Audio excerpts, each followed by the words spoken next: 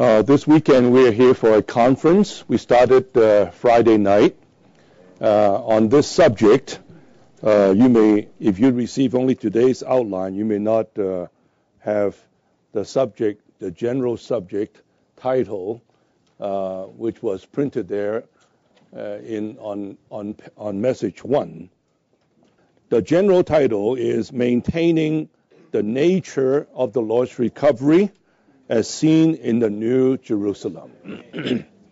For the sake of the saints who had not been with us these past two meetings, I'd like to share a brief word to review, give you a little, to catch up a little bit of what we covered in the last two meetings. The burden of this weekend's conference is concerning this matter of maintaining the nature of the Lord's recovery. And we want to do this by looking at the New Jerusalem, which is the ultimate goal of God's economy, which is the final destination of our Christian life and church life. This is how the whole Bible concludes. What better reference than to take the very conclusion of the Bible as our goal, right? I mean, as you read any book, you have an introduction, opening word, then there's always a conclusion. And a conclusion tells you what the whole book is about. And the Bible not only has an opening introduction, it also has a conclusion.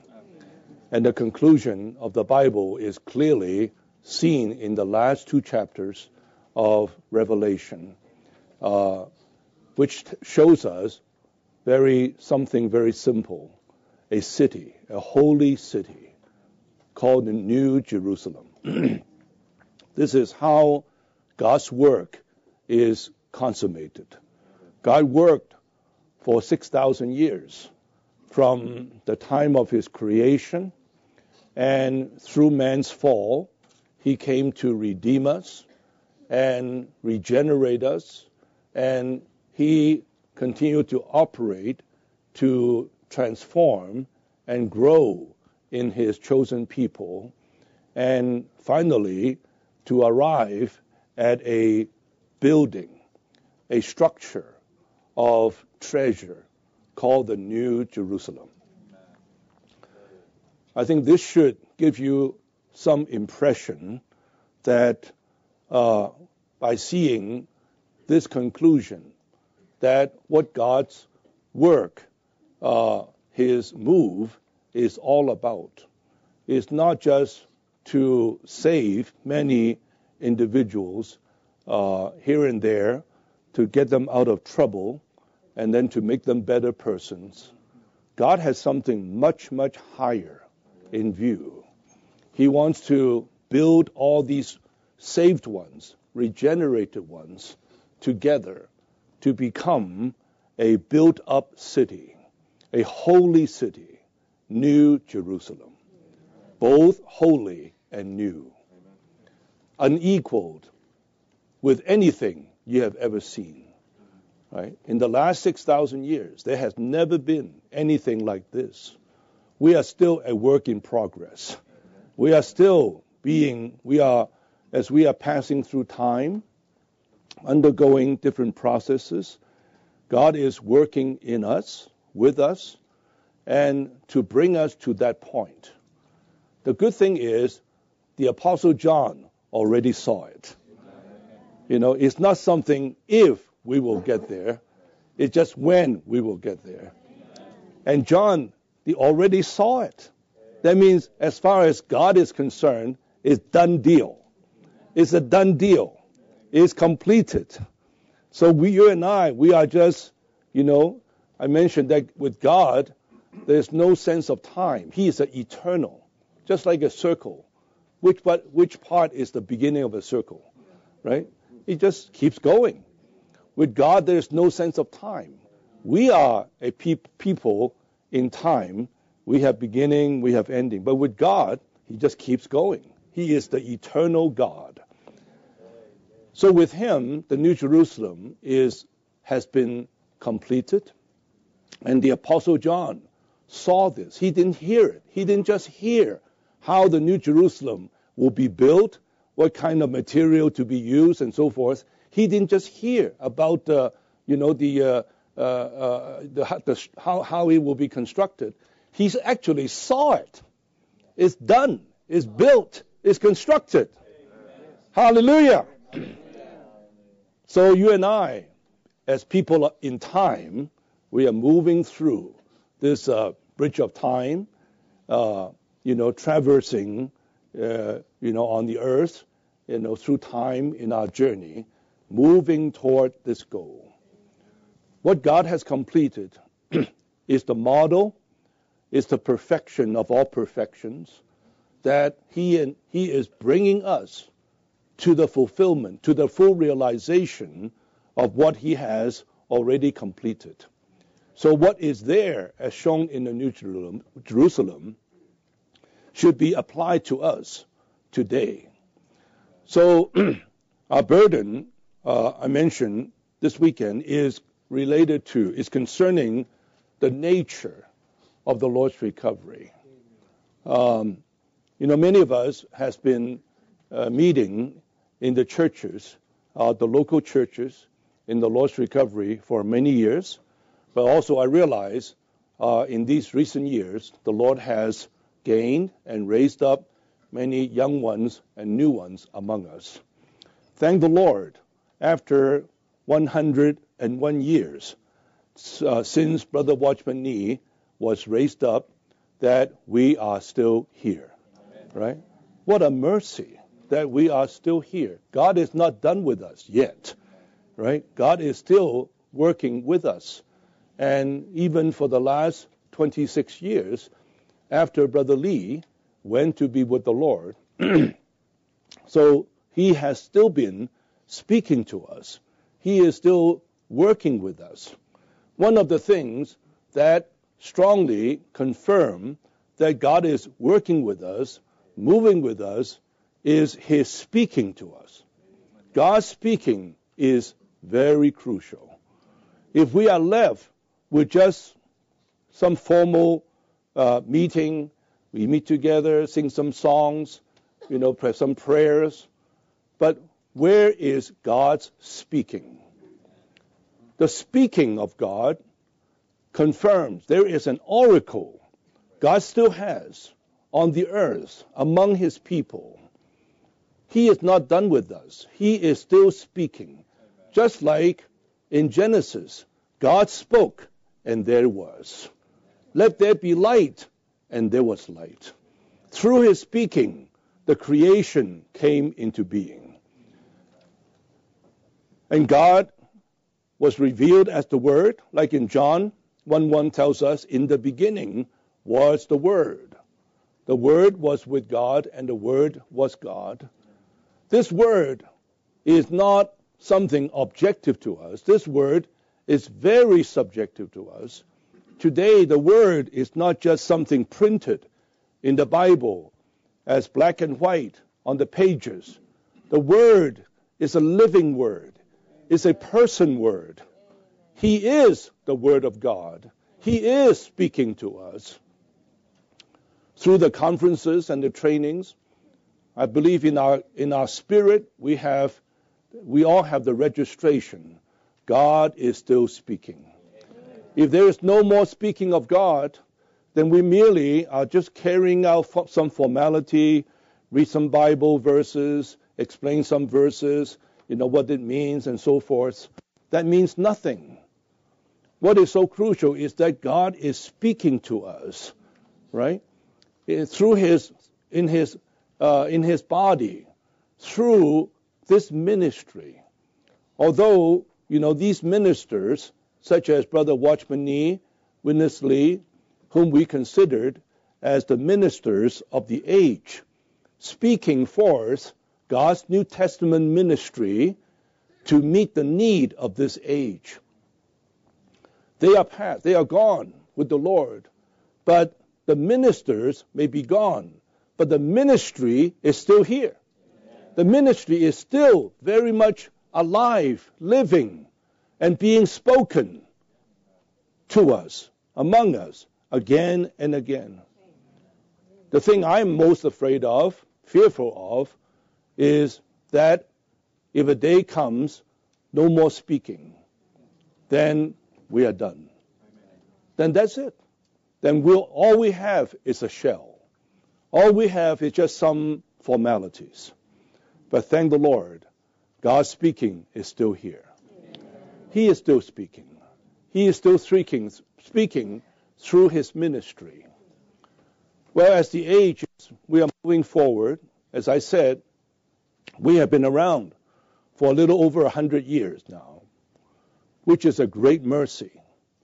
But yet at the same time, we are facing new challenges, seeing many young ones and new ones are being raised up in the churches in his recovery, on the one hand. On the other hand, there is also the deterioration, the degradation around us, both in the world and even in the so-called Christianity, Christendom. It's sorry to say that I'm not seeing any advancement, improvement in our society, right? I'm sure you read the news, you hear all the reports. It's not encouraging. It's discouraging. When I first came to America, I was very excited. You know, that's over 50-some years ago, and very hopeful, full of expectation, a lot of good things. But sorry to say, you know, in these days, with such a great country like America, is undergoing a lot of degradation, deterioration, right? By the different isms, by the different philosophies.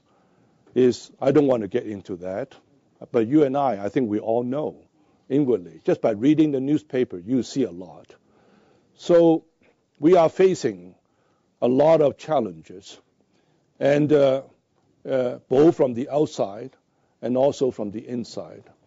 That's why these days among the co-workers, we are very burdened and full of concern that how the Lord has kept us for this long period of time.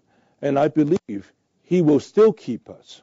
He will still keep us until his return, which is imminent, which should not be that long. But it is crucial that whatever length of time we still have before his appearing, that we need to pray, Lord, keep us, give us grace and mercy to hold fast what we have. Like the word spoken to the overcomers in the church in Philadelphia, right?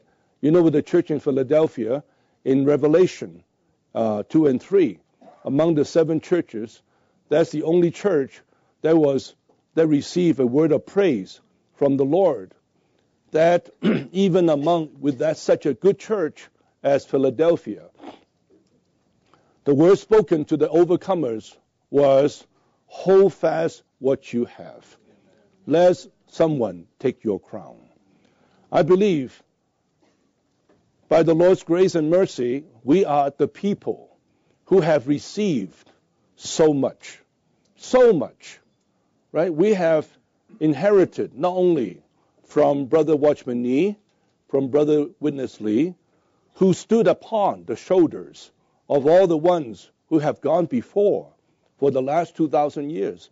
So we are really the beneficiaries, the receivers, the recipients of all the riches God has in his people for the last 2,000 years.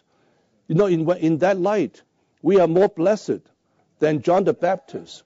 We are more blessed than the Apostle Peter, than the Apostle Paul, the Apostle John, even though the revelations came through them, right? But yet, through the 2,000 years, all the accumulation of the riches have been passed on to us. We cannot say we have not heard. We cannot say we have not seen.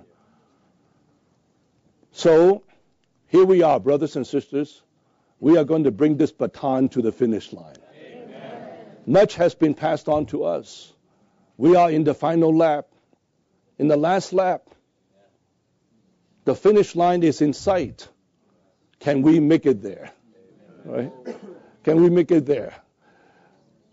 I don't want to say by hook or by crook, but by all means, dear saints, hold fast what you have. Don't let others take away what the Lord has given to us.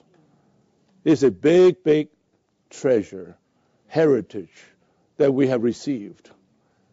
So it's not just a matter of getting more, I would say, these days. It's not a matter of receiving more. I think we have received plenty, plentiful.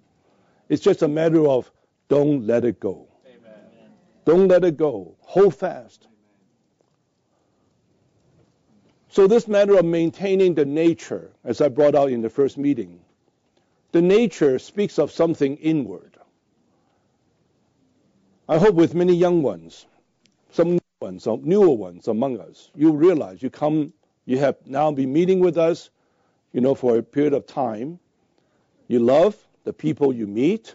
You love the meetings that we carry out, very lively, very mutual, unlike, what you see in the formal Christianity. But the Lord's recovery is not just about that. It's not just about nice people. It's not just about our knowledge of the Bible, explaining some good words and then having, good meetings in mutuality. I hope by the Lord's mercy our eyes can be open to see there is an inner nature in the Lord's recovery that was brought to us through the years. When Brother Nee and Brother Lee ministered to us, they did not only tell us how to do these different things, how to meet, how to serve. Of course, there had been these different arrangements. There has been these different ways of practices, which are very scriptural, very proper according to the Word. But we have to see beyond that, underneath all the proper practices, there is this matter of the nature. That nature defines who we are, what we are. So, I'm just recalling, this word Brother Nee gave, a short word in a message entitled, "What Are We?" Right? This was, I think, a word given in 1934. Brother Nee, Watchman Nee, was asked by many outsiders, who are you? We are the Baptists, we are the Presbyterian, who are you guys? And, Brother Nee felt obligated to give some kind of a response. That we are not another part of today's Christian movement. Then he began to run down a coverage, a history of the church. I highly also recommend this book to you all. What Are We? Is a very easy reading. Is probably less than 7 or 8 pages, but it's so enlightening. And it was there that first Brother Nee told us, mentioned about God's present speaking. Like using the Apostle Peter's word, that Peter says that I would like to remind you, right? Remind you that what is the word? The present truth. He's used the present truth. The truth not only is just the God's word. there is something about time, the timeliness. God's word has been around with us for 6,000 years, right? And the New Testament has been with us the last 2,000 years. And the truth is as being unveiled. And there is something called the present truth, the up-to-date truth. What is God speaking to us today? 500 years ago, there was God speaking through Martin Luther concerning the matter of justification by faith. That was a precious truth which has been covered, veiled for so long.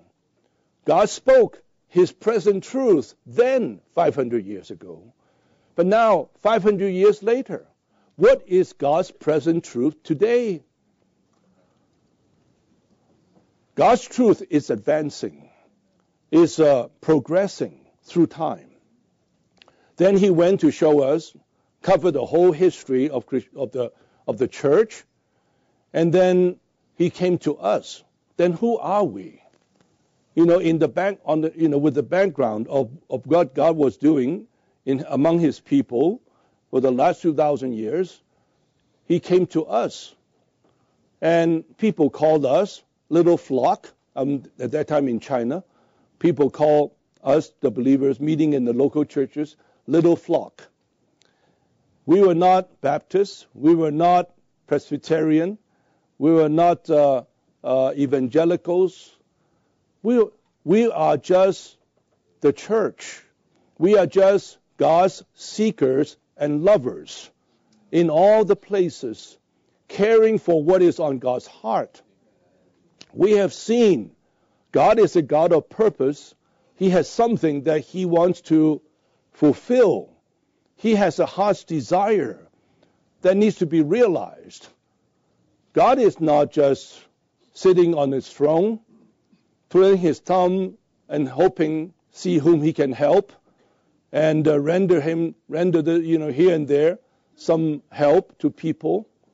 No, God is from eternity past to eternity future.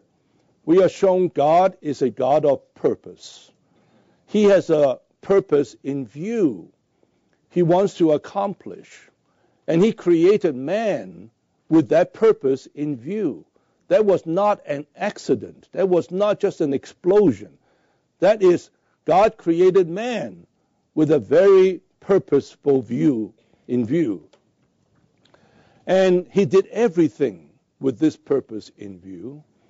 And so in time, through the church history of the church, the last 2,000 years, we saw many ups and downs. There is the revivals, but there also the departure, the degradation, the deterioration, but then also there was the recovery. So it was very wonderful what actually our Brother Nee was really, his presentation was marvelous in just giving us briefly this view of the history of the church.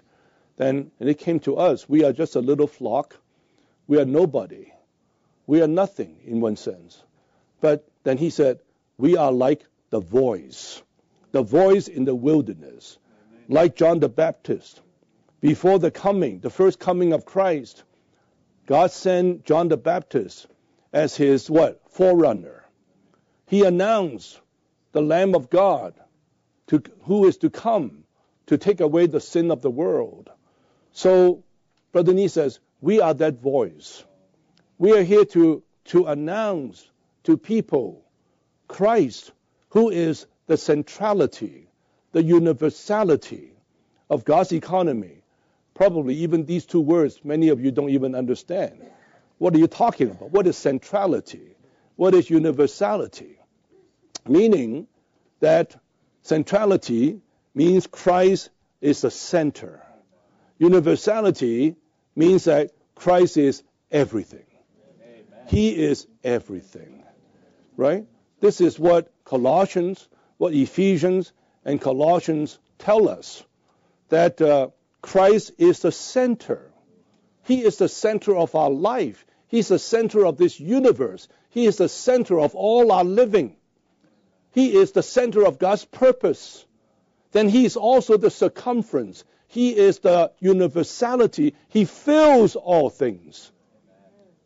Christ is universally big.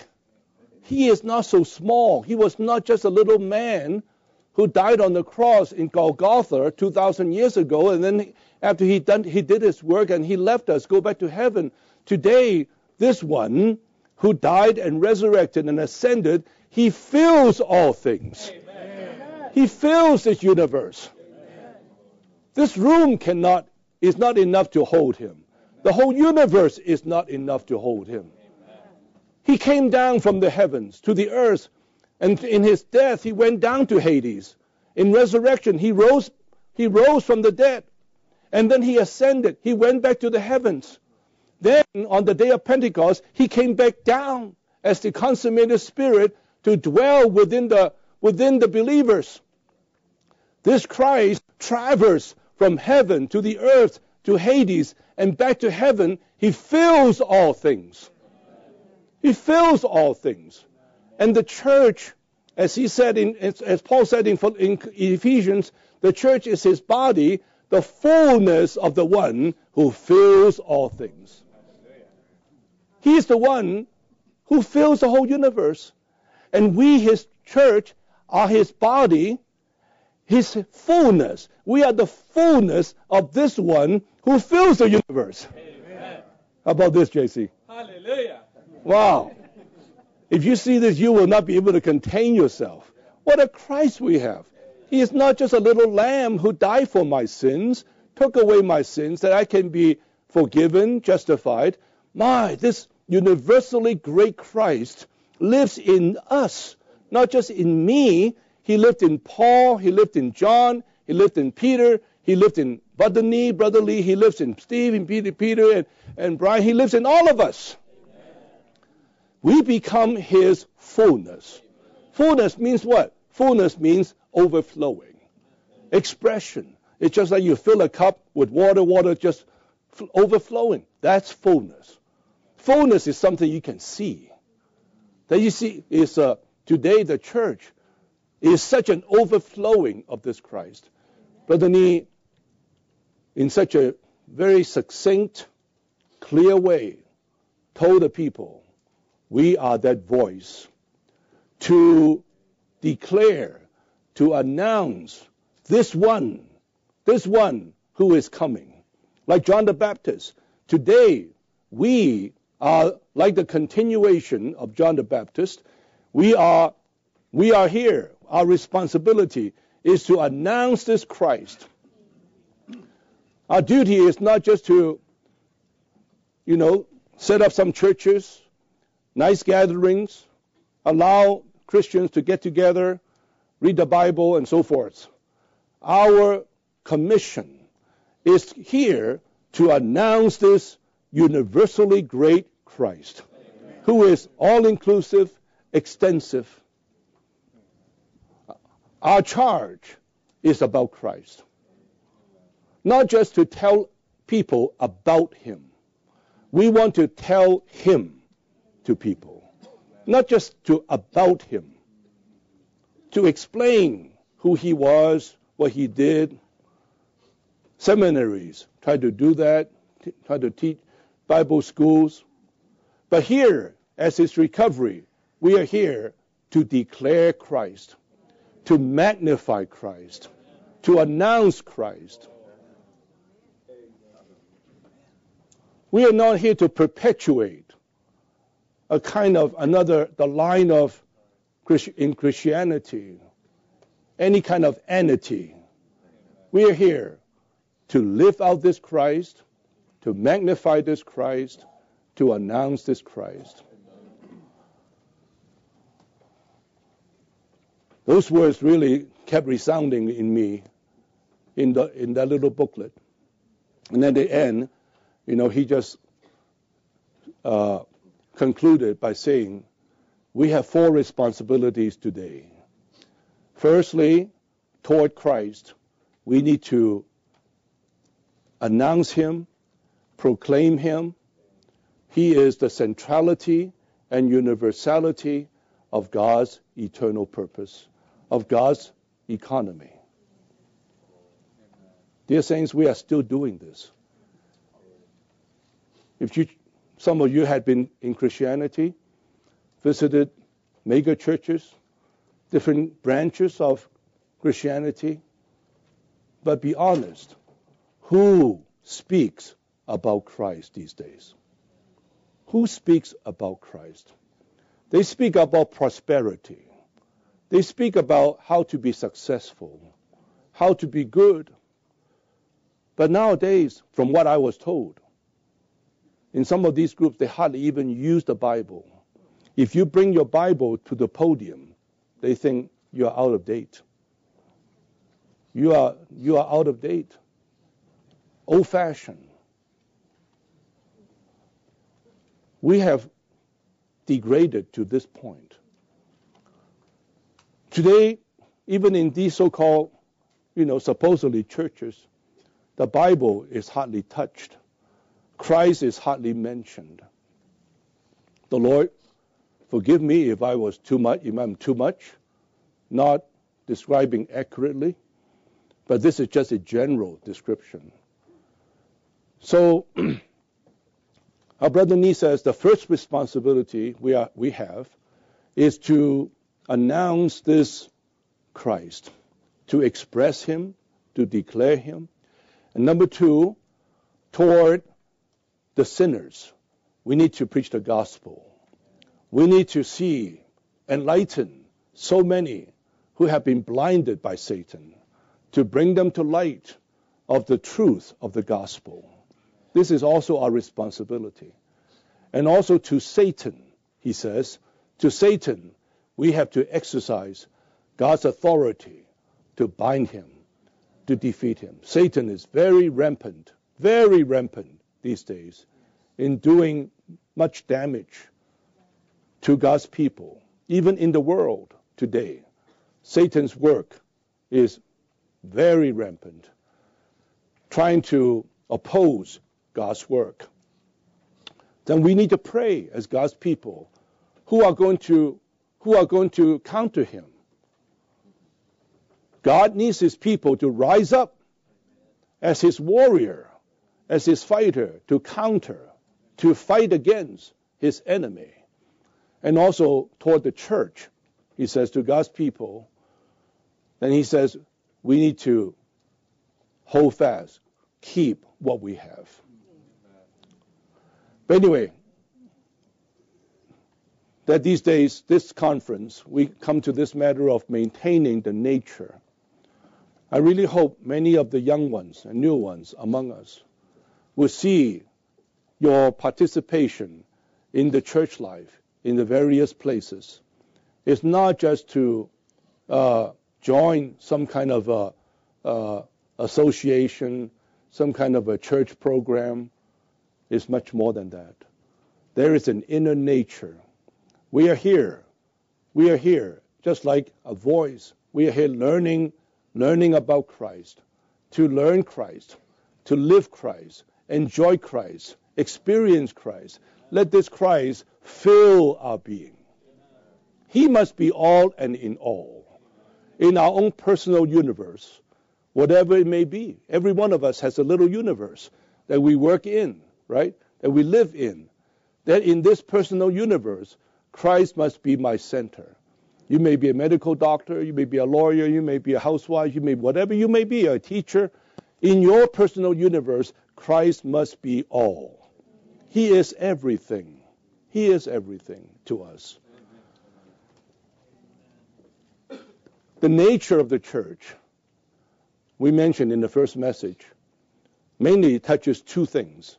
Christ is our life. And the church, the oneness of the body, is our stand.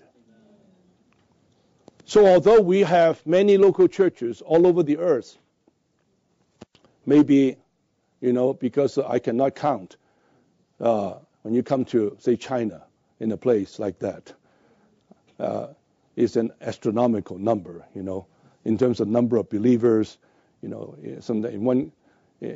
one region can be a couple of 100,000 saints there, and there are over maybe 10,000 churches. So on the earth, there are more than 10,000 local churches.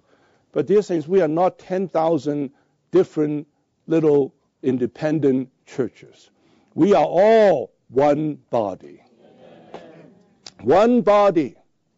Doesn't matter what language you speak, what kind of culture, you are under. We all, because of the same life that we possess, the same God we have, the same Spirit that we have, we bear the same testimony.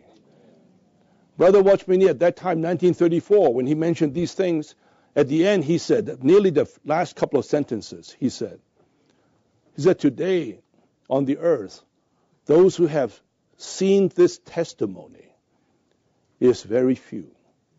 Beside China, he mentioned several countries. He mentioned, I think, Norway, Britain, France, Norway, and he mentioned also some in Africa. But then he said, however, the number is very few. Very few. That's, how many years ago was that, Ryan? 34? That's nearly 90, close to 90 years ago. Praise the Lord. Today, by God's mercy, through this last 100 years among us, the Lord's testimony is greatly multiplied, propagated to all 6 continents of the earth. Those who have seen this testimony today are not few anymore. You can go to Egypt, to Cairo. We have a church there. You go to Jerusalem. Praise the Lord. There is a church in Jerusalem today. There's a church in Rome. We have a church in Pretoria, in South Africa. We have a church in Addis Ababa, in Ethiopia, churches in Australia, churches in Vietnam, Cambodia. Oh, this is just, who organized this? Who did this? No one. The 7 spirits did this. The 7 spirits, moving to all the earth, bringing about this kind of situation. If you want to see, have a good sight of the new man, go to Taiwan next February. Go to Taiwan next February. There will be an international blending conference, over the Chinese New Year that weekend. Just a little pre-announcement. Many things are looking forward to that because we have been kept from going there for the last 4 years due to the pandemic. And there will be another gathering. The last time we gathered there, I think it was 18, and they were under one roof, over 30,000 saints there. I don't know how many countries. There were probably 50, 60 or more countries, saints. They were all gathered there. It was just in oneness, in harmony, speaking forth this Christ, bearing this unique testimony together. Since this nature of the Lord's recovery must be maintained, we are facing a very difficult world with all the different philosophies, isms, challenging us. And we have also, the young ones rising up, learning about, who we are, what we are. A lot of things. It's not something that you can just pick up and learn in a couple of years. That it takes time for us to absorb, for us to really apply all these things, that the nature of the Lord's recovery, which is Christ, and also Christ as our life, and also the church as the one body, with the oneness of the body as our stand. If we can be preserved even in these 2 main areas, we would be good to meet the Lord until his return. So for doing this, we have our brother Lee, before he left us back in 1997, he presented, of course, a number of years before that, this great vision concerning the New Jerusalem. That he explained it. He just opened it in such a detailed, clear way on all the aspects of the New Jerusalem that I can dare to say no one today, or even in the last 2,000 years, have ever attempted to open up this matter like what has been opened up to us. Even Brother Watchman Nee, he spoke something about the New Jerusalem, but not to that extent. And all these, when he spoke them, we listened, we appreciated, but we really did not know that much. It did not really enter into all that much what it means. And the last 20-some years, without, now diving into this ministry more, now the matter of the New Jerusalem is becoming closer and closer to us. It's not so distant. It's not something in the future. Brothers and sisters, last night we saw the precursor of the New Jerusalem is the body of Christ. And the body of Christ is being practiced as the local churches on the earth today. The New Jerusalem is not a standalone entity that all of a sudden one day would just drop down from the heaven. The New Jerusalem, the precursor of which is the body of Christ, which is being experienced as local churches today. So that's why we say that the local churches should be a miniature of the New Jerusalem. We can have a foretaste of the New Jerusalem today. It has to be.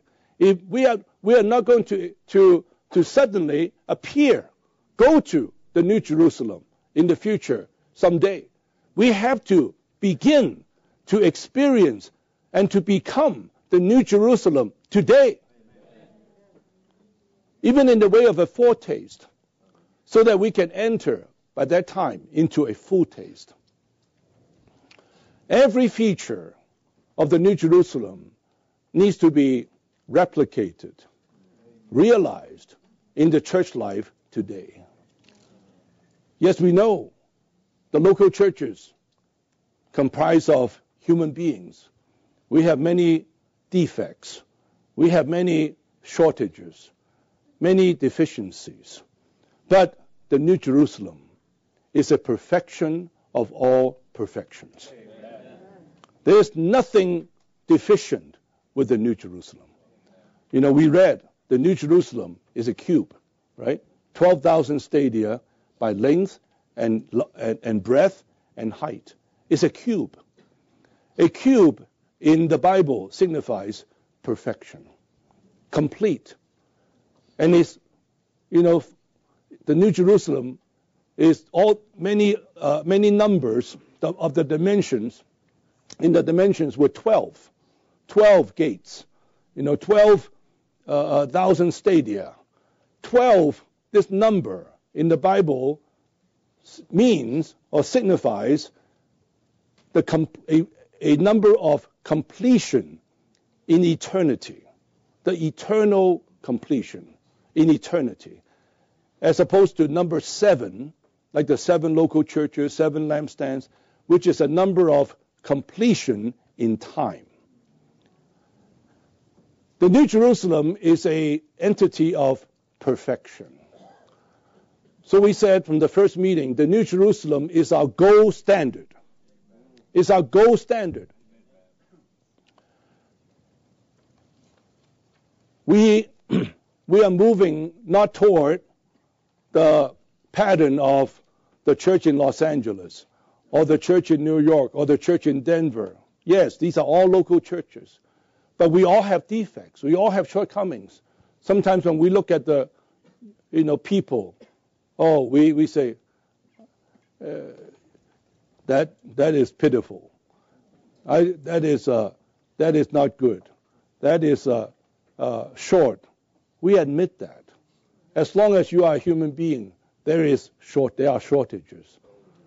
But look at the New Jerusalem. Amen. Look at the New Jerusalem. We all have to turn our eyes from all our human shortages to the New Jerusalem. This is God's goal. And this needs to be our goal. And this is what we all will become, to be that perfection of all perfections. Like what the Lord Jesus says in Matthew chapter 5 at the end, the very last verse, that you shall be perfect as my heavenly Father is perfect. Dear saints, we all shall be perfect. Not in our human behavior or conduct, not that kind of perfection. We shall be perfect as our heavenly Father is perfect. That perfection is the perfection in what God is, in His love. We are in the process of being brought into that perfection, which is the New Jerusalem. So we say the New Jerusalem must be our standard. It's the reference point. You and I may fail. This church and that church may come short. But doesn't matter. God is going to bring us through. Amen. And He is heading toward the New Jerusalem. Amen. The New Jerusalem is our gold standard. And we hope that by looking at the New Jerusalem, that this is our standard for us to move toward for our practice of the church life and our Christian life. I think that may be good enough, more than what I expected to give a review. Last night we also began to touch on some detailed aspects of the New Jerusalem, the first 5 aspects. David, what are the first 5 aspects we touched on last night? Divine, mystical, unique, organic. One. Amen. Okay, very good. We touch on these 5 aspects: being divine, being mystical, being organic, being unique, and being one.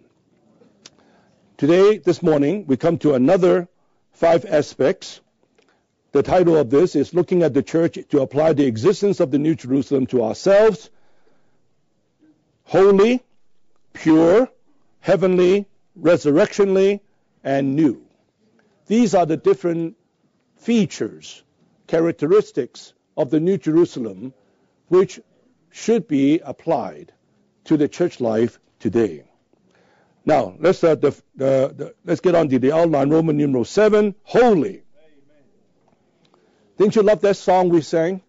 Number 15 and also 22. I don't remember the last time I sang the number 15. I think many of you may be singing that for the first time. You know, God is transcendent. He is His holiness. What a hymn that was. You know, I know with some of the new young saints, you know, holiness, that's old-fashioned. You know, what is to be holy? You know, let's be practical. You know, to you, holy is the holy man, the holy with the white gown, with the, you know, with a halo on the head. You know, you are Saint so and so to be a holy person. No, we are not talking about that kind of a holiness. To be a religious, to be that kind of a, you know, outwardly clean, bright kind of a thing. No, holiness is the nature of God. It's uncommon, unequal, unparalleled. There's nothing. God is holy. Holiness is God Himself, unequal, uncommon, compared to so many things. Since all the believers will be the components of the holy city, New Jerusalem, all of them should be sanctified to be as holy as the holy city. This is called the holy city. I hope this morning, at least, with the limited time that we have, for you to realize what is to be holy. It's not for you to walk slowly, to talk slowly, to behave in a certain way. Holiness is God's nature, separated from all the common things. God has chosen us to be holy, right? That's what Ephesians 1:4 tells us. God did not just choose you to be a good person, to be successful. God chose you to be holy, to be like himself, not common. Everything outside of God is common. They may be good, but common, right? Then we believers, as the components of the holy city, that city is a holy city. It's characterized by the word holy. Now, A says the New Jerusalem is designated as the holy city. In the New Testament, the word holy means separated unto God and also saturated with God. You know, recently I was doing some study of the tabernacle in the Old Testament, which should be familiar to many of you. But particularly, I came to this portion about the outer court.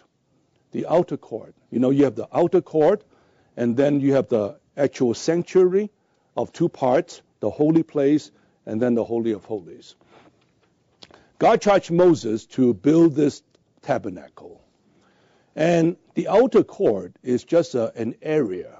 I forgot exactly how many feet by how many feet, but is using bronze sockets on the ground. Nearly every 3 feet or so, there are these bronze sockets with bronze column, and then with the silver rods in between columns, and are hung on these rods a linen curtain, fine linen curtain, white. When I just consider the situation that here on the earth, defiled, corrupted, sinful world, God has a people represented by this tabernacle. There is delineated this little area, not too big, this section, by this fine, pure white linen. This section belongs to God. Amen. The rest of the world may be defiling, sinful, but God has gained a people defined, represented by this area. Amen. And all the bronze there, and with the bronze altar, the bronze laver, both, we know the bronze in the Bible signifies judgment. Everything of man is judged here. All of sins are judged there. Everything has been terminated there at the altar, and then erected there or on these rods, hung on these rods, are these pure white curtains. It signifies God's righteousness. It signifies holiness. God, in the midst of this defiled, sinful world, he has a testimony on the earth that is holy to himself. Totally set apart, separated. When you step inside that area, delineated by these white curtains, you have a sense this is holiness. I'm not talking about walking into a cathedral, solemn, with the organ, make you feel like you are all your with goosebumps, you're just walking in a holy place. Not that kind of a sense, but you have this area is holiness unto Jehovah. Amen. Totally set apart for God. Nothing for men. This is not a place for men. This is not a place for your success. It's holiness unto Jehovah. Amen. The New Jerusalem is a holy city. Nothing for you and I there. Nothing for the earth. Is holy unto Jehovah. So there is the two words are important here, separated and saturated. Number one, the first function of the holy city's wall and its foundations is to separate, to sanctify the city unto God from all things other than God, thus making the city the holy city. Two, the second function of the wall of the holy city with its foundations is to protect the interest of the riches of God's divinity on the earth and the attainment of his consummation. So, as God's testimony on the earth, there has to be a separation. You know, in the world, people try to embrace everything. Well, we like to embrace. We should be broadened, but not at the cost of God's holiness.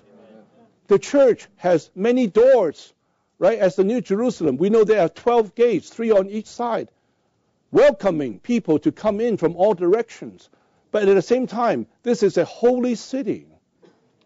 Everyone who comes in, as we will see later, has to pass through the pearl gates, has to experience Christ's death and his resurrection.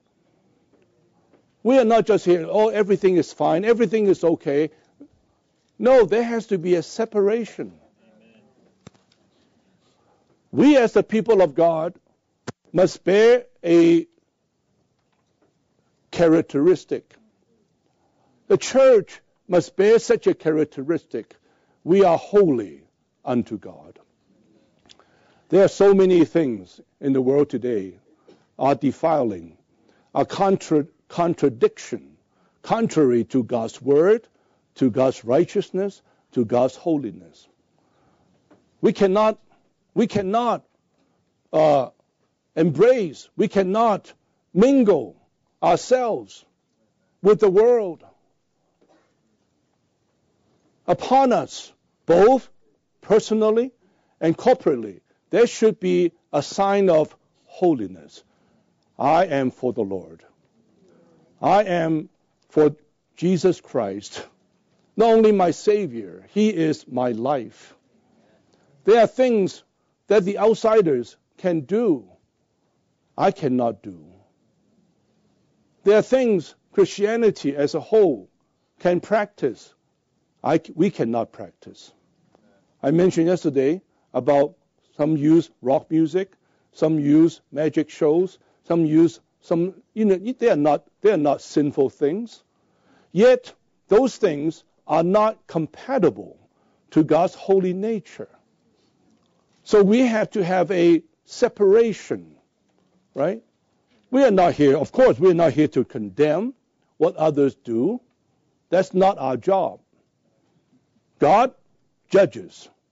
God himself, he judges. But we must know, as his testimony on the earth, to be holy, we need to keep our stand that we are separated from the rest of the world. We are in minority. I know we are, we all like to be accepted. We all like to be welcomed, right? This is in our human nature. I too, I like to be accepted by people. But yet when you come to certain matters, we have to stand for the Lord, right? When your friends, in your office, your colleagues, hey, let's go to it's Friday night, let's go to the bar, have a drink, and let's have some fun this weekend. Well, what do you say? Well, I like to be part of the group. I like to commingle with them. But on the other hand, you have a holy seed in you. There are things that the worldlings are free to do that you are not free to do. You say, well, sorry, I have a small group meeting to go to tonight. I have to, read the Bible. Some may say, oh, are you a holy man? Are you a Jesus freak? Well, in the past, there have been labels like this, given to some lovers of the Lord. We're not trying to make ourselves stand out purposely to inflict some, just to cause some difference, to impose some differences with others. But we have to stand up and even I would say politely, to just say, well, I just like to read the Bible with some Christians tonight. I get together. I mean, not condemning what they are doing, but you need to stand for the Lord, right? To have a holy living. Separation. Then also also a protection. There's a wall in the holy city as a protection. Not only are there the defiling things of the world, but there are also some opposing things. The enemy is also there, trying to oppose, trying to come to destroy. Well, there has to be a protection of the riches of God's divinity, the protection of the interest of the riches of God's divinity. There are many riches that God has brought to us. For instance, Christ is the last Adam, became a life-giving spirit. Not every Christian may agree with this, but the Bible clearly tells us this. This is a precious revelation God has shown to us, and we need to learn how to protect this interest of the riches of God's divinity in the midst of many disagreement, many opposing views, right? We're not here to engage ourselves with a fight, to argue. That's not the point. But we should be able to stand firm for the truth, right? To protect the interests of the riches of God's divinity. The number 3, holiness is the nature of God. Only God himself is holy, for only God is separated and uniquely different from everything else. I really love the utterance of that hymn number 15. The excellency of the excellence of the excellency. I mean, it's unequal. It's unique. All the utterances there is just superb. Indeed, God's holiness is just, he is that unique one. He transcends above everything else. It's the nature of God. As the holy city of God, the New Jerusalem is sanctified, fully separated unto God, and thoroughly saturated with God's holy nature to be his habitation. Thus, the holy city is a constitution in the life of the process triune God, mingled with his regenerated, transformed, and glorified tripartite elect. If you have read the New Testament, you know this word sanctification is used in many places in the New Testament to show us God, in order for God to have a holy people, to have a holy testimony, there has to be the process of sanctification. Sanctifying means what? To make holy. Sanctification, like in 1 Thessalonians 5:23, that we are told that may God sanctify us wholly, our spirit and soul and body, be preserved complete. Living in this defiling world and corrupting world, we need much of God's grace and mercy to sanctify us, to keep our being sanctified. Means to be separated unto him, be saturating with him. Not only our spirit, which is the habitation of God, he dwells in us, but even our soul, our mind, emotion, and will, what we see, what we think, what we love, what we prefer, and even our body. We have to take care of our body, what your body engages in. Today, I don't want to go into all the things that people in the world engage in, even with their body. It's not sanctified. It's not holiness unto Jehovah. But Paul prayed that our God may sanctify us wholly, our spirit and soul and body, and preserved complete. And he even tells us that God's will for us, even our sanctification. Sanctification is God's will for us. We live to live a life of sanctification, meaning separated unto God and also saturating with God. He says, whenever we experience the mingling of God with us today, there is a real separation, a real holiness. In anything we do, if we have some experience of God in Christ being mingled with us, we experience holiness in that thing. So it's not about merely how you dress only. Of course, if you have experiencing, if you have experienced some sanctification work of the Spirit in you, what kind of a clothing, what style of clothing you put on, you will have consideration. Is my wearing this tie, this dress, is it glorifying to God? Or is just, to beautify myself, to appease people, right? In first, I think it's where is it? In 1 Corinthians 10, I think 31 tells us, do all things unto the glory of God. Amen. The way you dress should be a glory to God. The way you buy things, the way you face a certain situation should be a glory to God, right? C says the church today is made holy not only positionally but also dispositionally. Eventually, both the positional sanctification in the judicial aspect and the dispositional sanctification in the organic aspect of God's complete salvation will ultimately be manifested in the New Jerusalem as the holy city. Christ accomplished a judicial redemption. Judicial refers to according to the law, right? That he died for us, fulfilling all of God's righteous requirement. Anyone who sinned must die. And Christ died on our behalf. He became the sin offering. He is our Redeemer judicially, redeeming us, and also to render us our proper standing before God. But also there is the organic aspect of his salvation, referring to Christ as the Spirit coming into us to be our life. He began with regenerating us, sanctifying us, renewing us, transforming us, conforming us. This is Christ's organic work in us to separate, not only to separate, but to saturate us.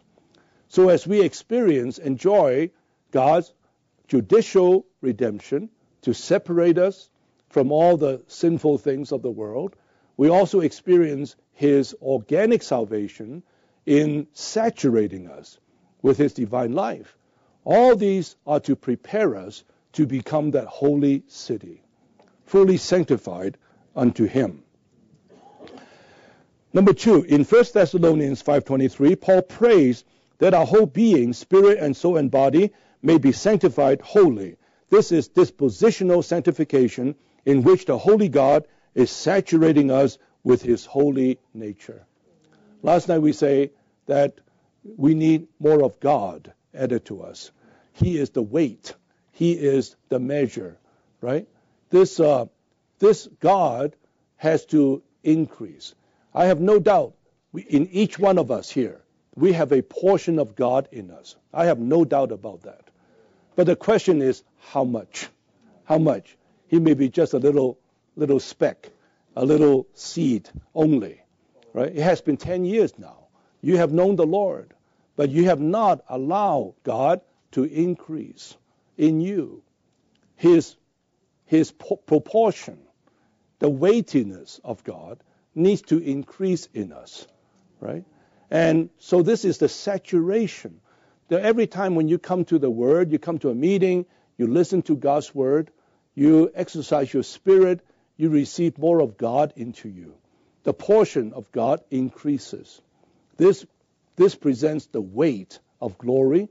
This presents the measure of the stature of the fullness of Christ.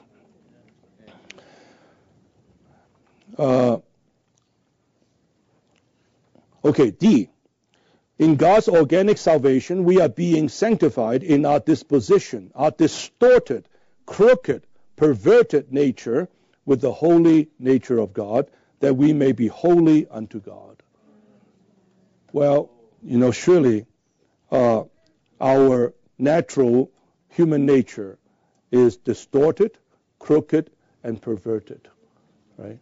And even sometimes the way we think, the point of view that we hold concerning certain matters, distorted. Recently I told some saints, even robbers, they have their view. They feel this right to rob because it's not, they make so much, people make so much money. It's not fair. They should share with others. It's a good thing for me to rob some from them, to share with others. It's a wrong way of thinking. Brother Lee used the word a frame of mind.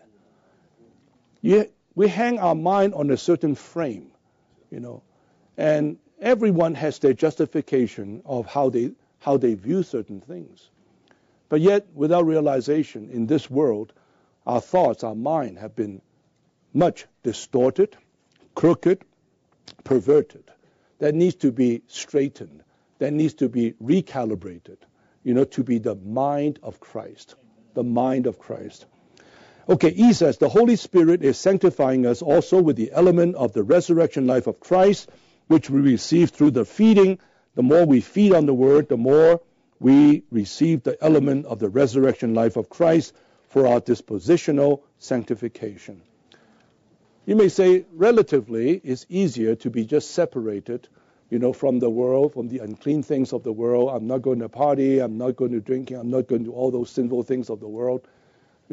That is maybe relatively easier compared to allowing the Spirit to, day by day, moment by moment, to saturate, permeate our thoughts, our emotion, our will, right? The saturation takes time, and it's gradual, right? A little bit here, a little bit there. It is not as, abrupt and, immediate, like you just take a stand, separated from the others, but you allow the Spirit to little by little, step by step, gradually, to open to Him, to let Him saturate you. Okay, we move on to Romans 8, another item, another feature, pure. In the Lord's recovery, there should never be any mixture. The recovery must be absolutely pure, single, and holy. As we read in Revelation 21, the city of New Jerusalem is of pure gold. The street is of pure gold, as clear glass or transparent glass. So one characteristic of the holy city is that it is pure. What is to be pure?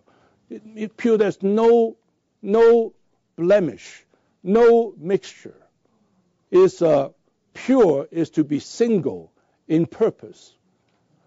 Matthew 5:8 is a precious verse to me. For many years, the Lord spoke to me with that verse. Blessed are the pure in heart, for they shall see God. Amen. The purity of heart. Brother Lee once says that, to find someone pure today is like finding a piece of diamond in the sand. Can you imagine? JC, you're going to find a piece of diamond at the beach by the sand? Impossible. I mean, today, to find someone who is pure is nearly impossible. But here in the New Testament, we are charged again and again. We need to be pure in heart. We even need to call on the Lord. We have to pursue with those who call on the Lord out of what? A pure heart. Sometimes we may call on the Lord, but not with a pure heart. That's why you call on the Lord, so that you can get excited. You want to call on the Lord for your own, I want to be more energized. I want to be more living. Well, that's not a bad purpose, but that is not pure. You are calling on the Lord for your own vitalization. You're only calling for your own benefit. You are calling on the Lord out of a pure heart. You call on the Lord for Him. For Him. Whether you get excited or not, that's up to Him. Whether you get stirred up or not, it's up to Him. But your calling on the Lord is for Him, so you can touch Him. This matter of purity is very, very crucial. He says the city of the New Jerusalem is pure gold, like clear glass, and the street of the city is pure gold, like transparent glass.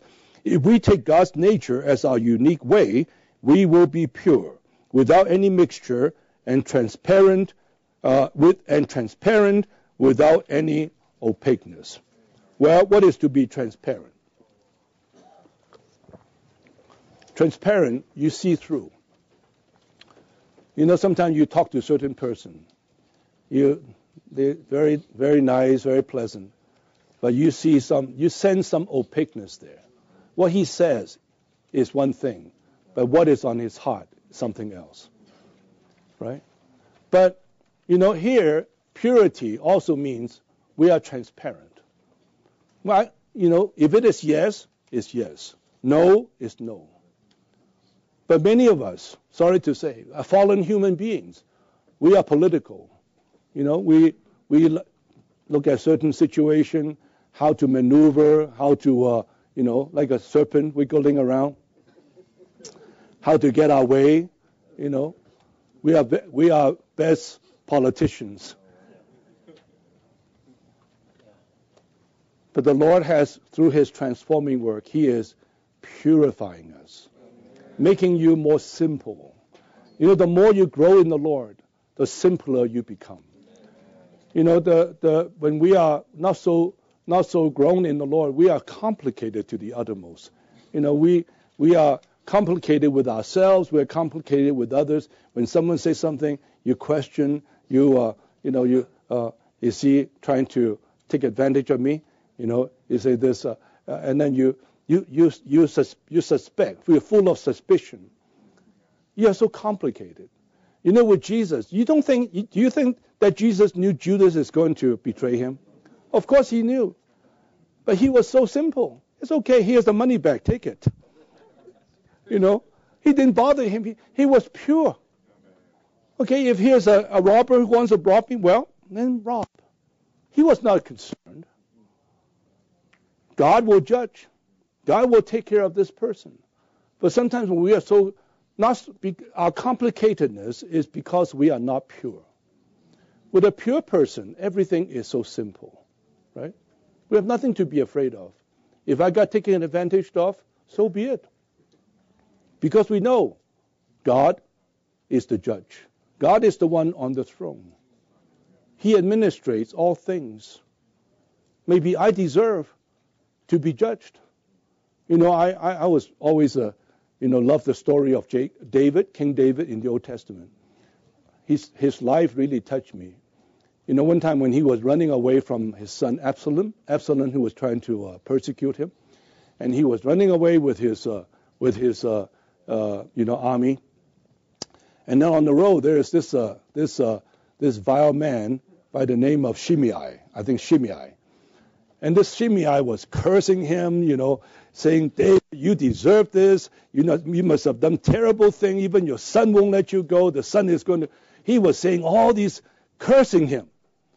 And then King David's general next to him, King, can you let me one strike? I'll take care of him, you know. And you know what David says? Why won't you think that God sent him to curse me? Why do you trouble me, wanting to help me in your way? David had a pure heart. He considered even such a vile man, all his cursing, and maybe he was sent by God. I need to be cursed. I need to be reprimanded.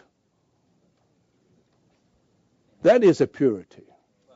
He was not, I'm a king, who dares to say something against me like that? He purely trusted in God, that he just let him do his thing. If it is not of God, God will take care of him. That touched me very much. Now, B says, the difference between apostate Christendom and the genuine church is that one is a mixture and the other is pure. The local churches, like the New Jerusalem, should be crystal clear without any mixture. Dear brothers and sisters, in reading this, we should not have the feeling that we are condemning others and justifying ourselves. This is not at all. This is more of a general statement in Christianity at large, which is symbolized in Revelation as what? As Babylon the Great. At the end of the Bible, not only will there be the New Jerusalem, there's also the Great Babylon. Great Babylon is a totality of Christendom, the degraded Christianity. And Babylon is gilded on the outside with gold, but inside is full of abomination and all kinds of mixture. So Babylon the Great was so complicated. Outside looked so glamorous, looked so appealing, but inside full of dead men's bones, all the mixture, abomination. This is God's description of Babylon the Great. And yet, the New Jerusalem is a pure, simple bride.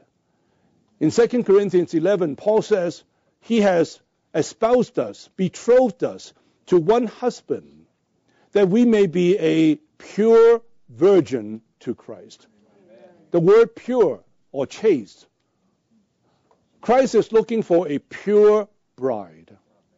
Not one just gilded on the outside, looks beautiful, but inside full of corruption and abomination. Purity is a feature that the Lord Jesus is looking for. His bride must be pure and chaste. C says impureness in the church life and in the Lord's work is the basic killer. It kills everything, including you, if you are not pure.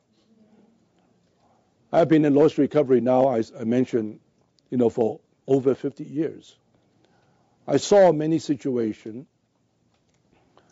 We have our bright days. We also have our dark days. We have our failures. And we had many different ones come on the platform, come on the stage and play their thing, in the Lord's church, in the Lord's work. But one thing for sure, if anyone who is not pure, eventually through time, God will test him out. Brother Lee always told us, time is a greater servant to us. You can last for this year. You can last for the next 10 years, but you will not last forever. Through time, God tests you out, how pure you are. If you're not pure, you will damage others around you. You will damage God's work, but even worse, you damage yourself. Don't think that you seem to be, you are having an upper edge. Everybody is, listening to you. You are getting an upper hand. For the time being, your ambition seems to be,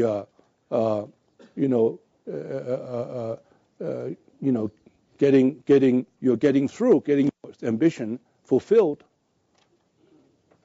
But if it is not pure, God will test you out through time. You will damage yourself. So both from Brother Nee and Brother Lee, we learn. Here these brothers, God can use them for all these years, especially with Brother Lee. Of course, Brother Nee, because of imprisonment, his life was limited. But with Brother Lee, all his lives, ministering to God's children, to the churches, he had nothing for himself. Nothing for himself. But everything for the Lord. God blesses. God bless those who are, pure toward him. Matthew 5:8 says again, blessed are the pure in heart, they shall see God. If you are pure in heart, you will see God in every situation. You will see God even in situations where you are being cursed, where you are being taken advantage of. You see God there. You see God in all situations. So I hope this is something we all must take heed, even as many younger ones among us. Never try to,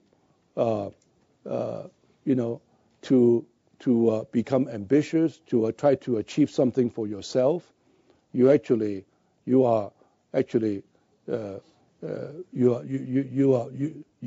lose out at the end. In the local churches, we must be thoroughly purified of all mixture, anything common, anything contradictory to the heavenly nature of the Lord's recovery must be purged out. You know, the reference there, verses 19 to 22, should be under 2 Timothy chapter 2. Is 2 Timothy chapter 2, where Paul talks about in the great house, there are many, there are vessels of wood unto dishonor, and there are vessels unto honor, the gold and silver vessels. And those who separate themselves from all these base things, they call on the Lord out of a pure heart. And so we need to be purified from all the mixture. He says we need to be pure in heart, in conscience, and in spirit. One, to be pure in heart, to be single in purpose, to have the single goal of accomplishing God's will. God's will be God's glory. I remember Brother Lee testified to us that when he first went to Taiwan from China, and then they preached the gospel. They had the first gospel meeting, and then there were hordes of people came, and he realized that many of these people came for an impure motive. They came for some goodies. They came because they were more or less like refugees, just escaped from China to come to Taiwan, and they want to have get some help from the religious organizations such as the church to give them some benefits. So hordes of people came. So some may be, that's excited. So many people, came to our gospel meeting. And Brother Lee, right from the start, he told the people, he said, if you come here wanting to get some help, physical help, benefits from the church, you came to the wrong place. We have nothing of these gold and silver we don't have, but we have Jesus Christ to give you. This is our gospel. Well, sure enough, the next meeting, half the people didn't show up anymore. And Brother Lee was happy. He said, praise the Lord. He was not excited by the hordes of people. He wanted those who came, he wanted to assure that they came for the Lord. This is what the church can offer. Now, he says, number 2 now, we should be pure in heart and single for the Lord's recovery. Only then will we be a help to the recovery. Now, 1 Peter chapter 1, verse 22, I really like. It says there, since you have purified your souls by your obedience to the truth unto unfeigned brotherly love, love one another from a pure heart fervently. So even the Apostle Peter talking about the matter of purification. We need to be our obedience to the truth. We need to obey the truth that we can have our soul purified. And also that we would love one another from a pure heart fervently. We love each other, but not just to be good friends so that we can have a good social life. We love one another fervently, but in all purity. Right? Then number 3, we need to have a pure conscience, a conscience purified of any mixture. Such a conscience testifies that, like Paul, we are seeking only God and His will. Not only should we have a conscience void of offense, also a pure conscience. That means a conscience that testifies we are here only for God and God only. Not for our gain, not for my goodness, not for my welfare, but for Him. Dear saints, this is, you may say, this is the nature of the Lord's recovery among us. From the time of Brother Nee to Brother Lee until now. All these ones, they live their life for the Lord. I mentioned last night to you concerning the two sisters, Dora Yu and Sister Peace Wong.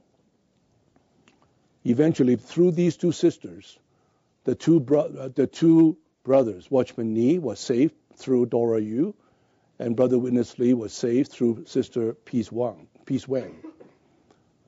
These ones, they gave up everything, not for themselves, not for their own future, but for the Lord.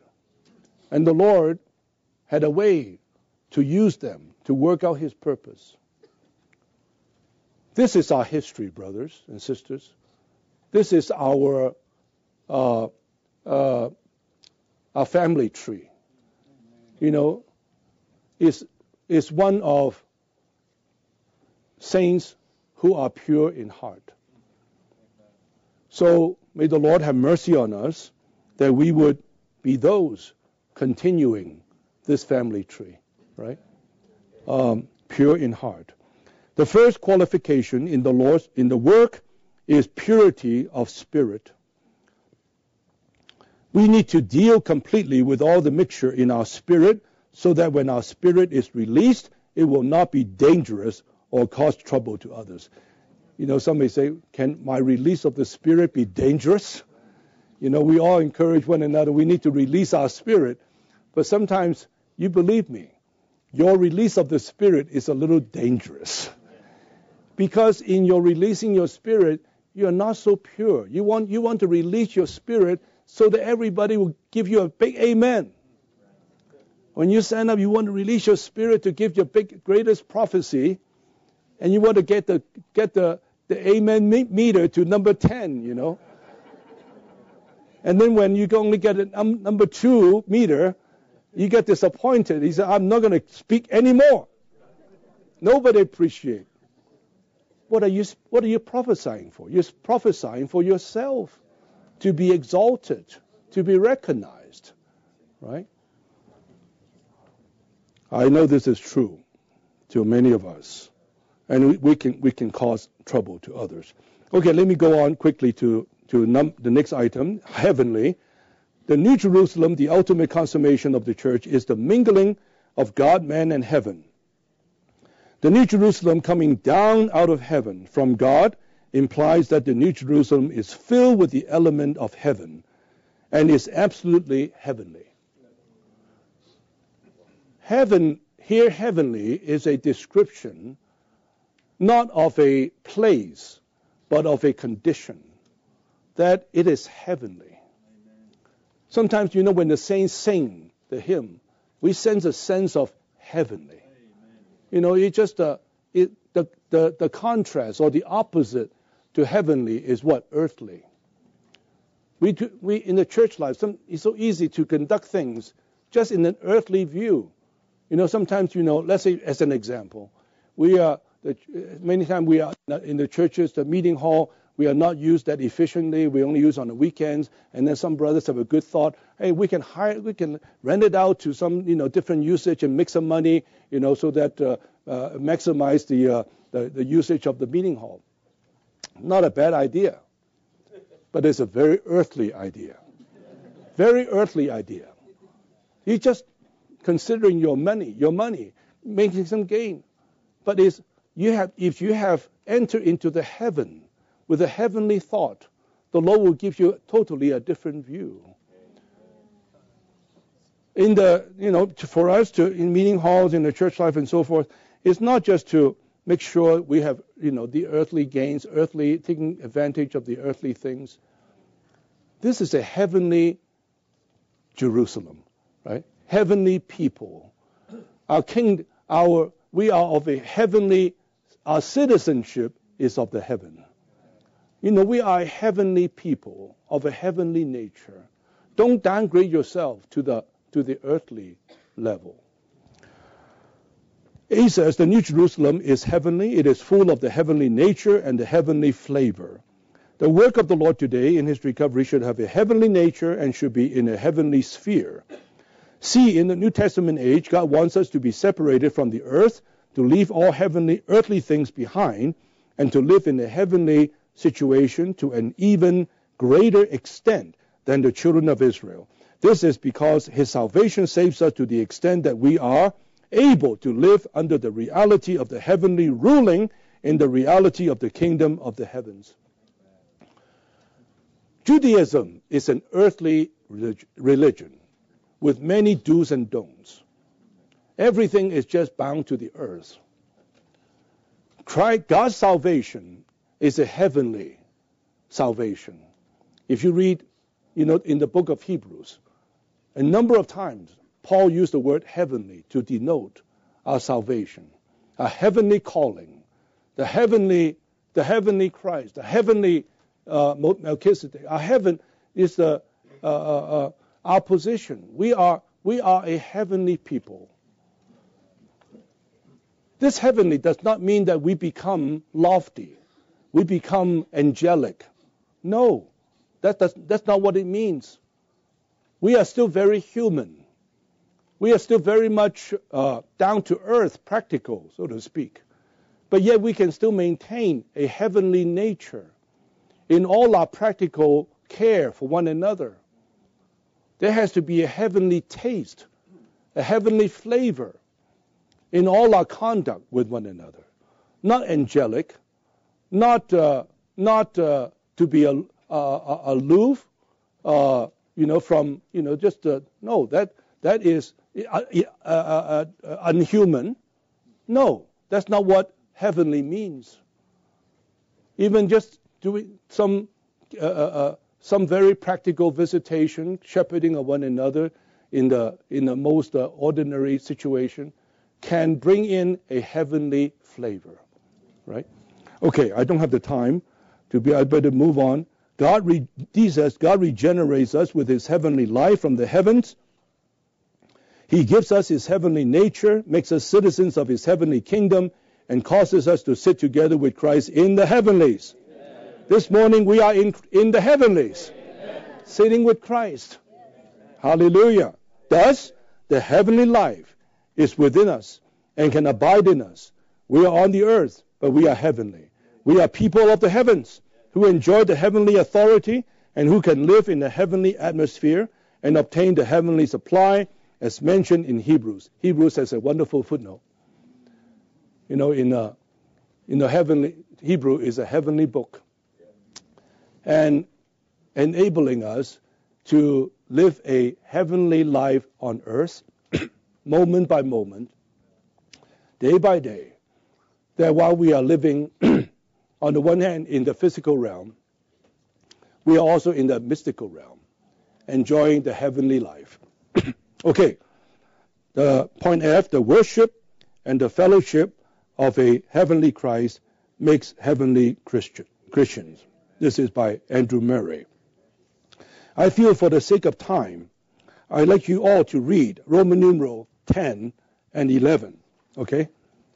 Number 10, you all read together, please. Ressurrectionaly, the city in Jerusalem will not be natural. In eternity, nothing will be left of our natural life, for we will be fully in resurrection. Therefore, the entire city will be in resurrection. Okay, brothers, you read point A.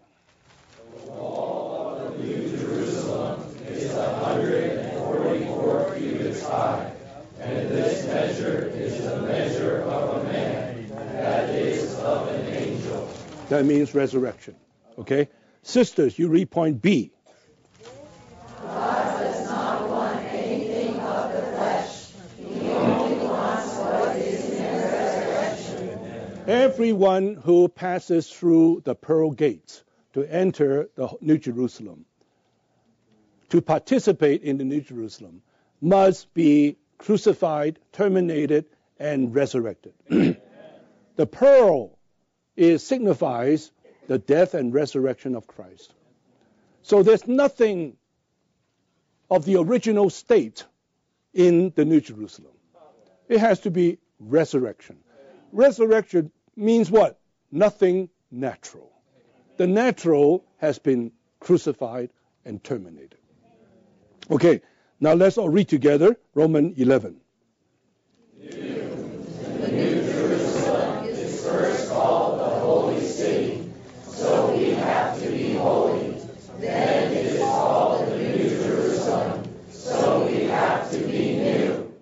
Hallelujah, for the holy city.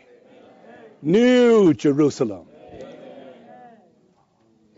This is Zion. This is the New Jerusalem. As new as God is new. There's no oldness with God. Then,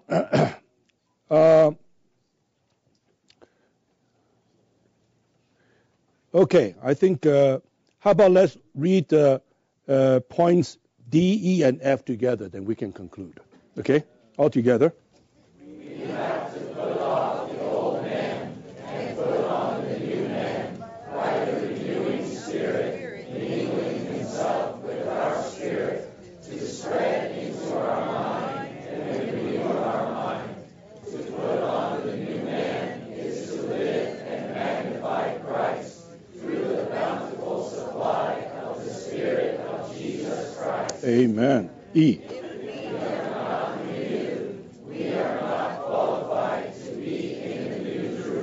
Amen. We have to be as new as the New Jerusalem. Amen.